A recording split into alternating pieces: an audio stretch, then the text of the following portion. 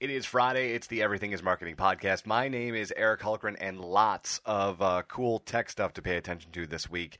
We'll hit on some stuff from Facebook. We'll hit on some stuff from Meerkat, and we'll talk about some other stuff having to do with Snapchat. Marketers ruin everything. Welcome to the Everything is Marketing podcast. What I don't want to do is to pretend this is show number one. What would the hero of your life's movie do right now? Do that. Do those things.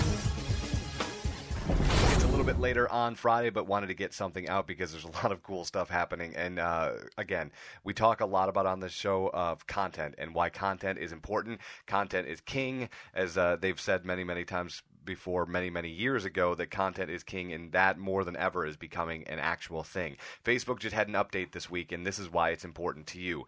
On the mobile device, which is where 73% of the consumption of Facebook happens, there is a thing that you can change in your app to notify the Facebook app what sort of things you would like to see first in your news feed. And we've talked about this some more.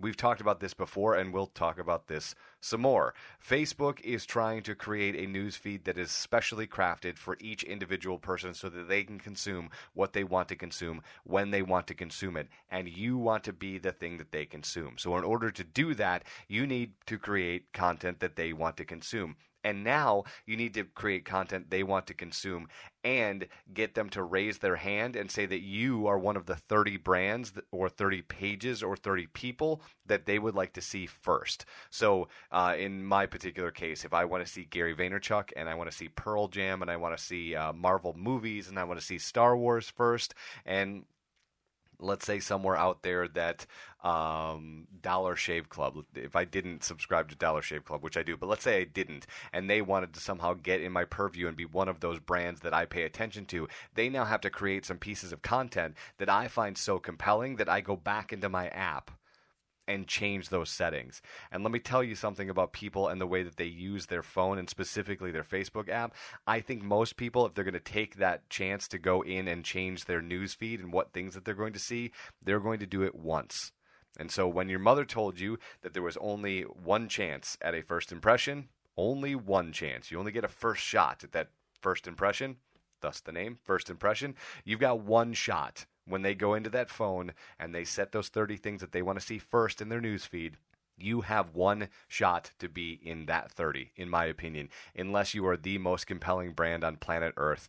And then you really don't have to worry about this podcast or anything that I have to say because you've got it on lockdown. But 99.9% of us are not that, and we've got one shot to do this.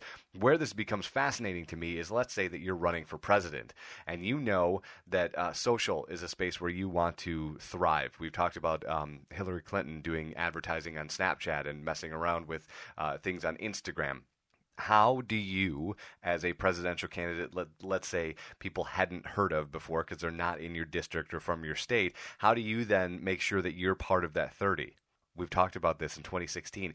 Millennials will be the largest voting contingent in the United States, and most of them aren't even consuming Facebook in the same way in which Facebook wants them consumed, so maybe Facebook isn't the space to do that in. However, if you are a publisher or a content provider, you most certainly want to be that choice, one of those 30 that they pick. We've talked about Snapchat and the Discover platform and the 12 spaces that they have on that. There are so many publishers that want to be in those 12 spaces. They are pining to be in that because then they're in people's purview and people hit on them because they see them. You want to be that on Facebook. So how are you going to do that? What are you doing to get to be part of the top 30? We'll go back to MySpace days, right? The top 8. This is the top 30, though. The top 30 brands, pages, or friends that these people want to see first. You've got one shot to be in that list, and you better make it count because not very many people have made the switch yet, but they're going to, as they're constantly reminded from Facebook when they log into the app, to change their profile settings so that their news feed feeds them the news that they want to see.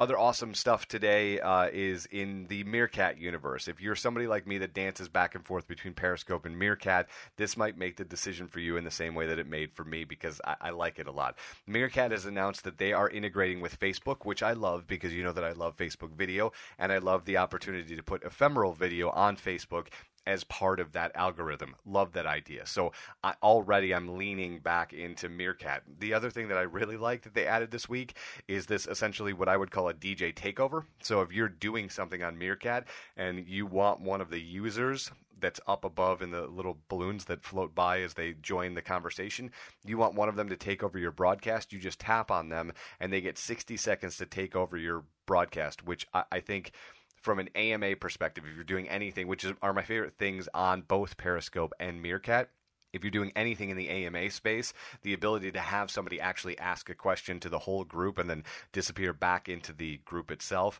I think is really, really, really cool. So Meerkat making some really great strides and something that you should start playing around with. If you've been dancing back and forth, spend some time with Meerkat in the next week or so, because I know that I'm going to start playing with it again because I've been on Periscope because I liked the Twitter interaction, but I also think that Twitter isn't really paving the way in video, and pairing Meerkat with Facebook and what Facebook's doing for video. I mean, Forbes, their 500th issue, the front page story was about Facebook and their $1 billion hedge bet against video. So you better bet your butt that they are trying to make video work in any way that they possibly can, and it turns out that they're doing a very good job at that. So Meerkat on Facebook, big win. The DJ takeover on Meerkat, big win. Another really interesting story this week of something that isn't real, but I would love to see real because I think that the play is cool. I was talking to a friend of mine literally today about the iWatch, the Apple Watch, and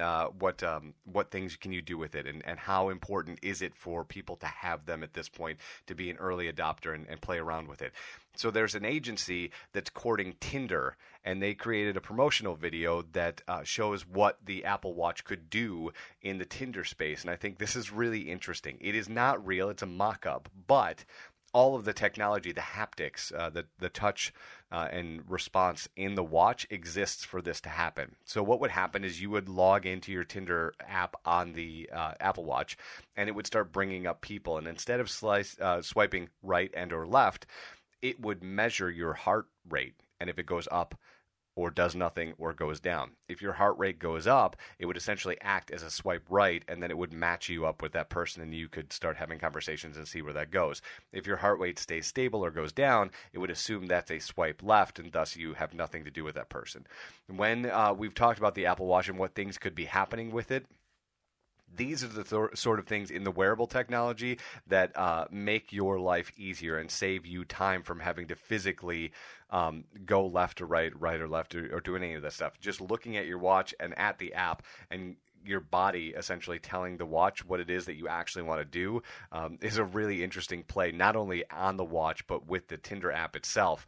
And even if they were able to not do the watch and they were able to do for Apple users the Touch ID, where you could use a heartbeat using the Touch ID technology, and that's how you could swipe left or right, might be interesting as well. But a very cool thing. I'll put the video up on the Polymath and Vine Facebook page and the website at Polymath and Vine, and it's also sitting at the MLive Media Group at mlivemediagroup.com. So that agency courting after Tinder with this thing that they've got essentially the rough edges of, like, we'll call it the 2x4s of the house. They just need a Tinder app on the watch, which doesn't currently exist, and permission from Tinder to do that, which they don't currently have. But if they did, a very cool play in that space. So as you go into the weekend, start thinking about how you're going to be the top 30 of people as they're changing their news feed to feed them the top 30 things they want to see first before they see anything else, and how are you jumping on Meerkat and playing around? Have a great Friday. We will talk tomorrow, and then we'll talk Sunday. And then I'm off to New York, and we'll see how that works. If I can get some podcasts done while I'm there, I will absolutely do that. It's the Everything is Marketing podcast. My name is Eric Hultgren.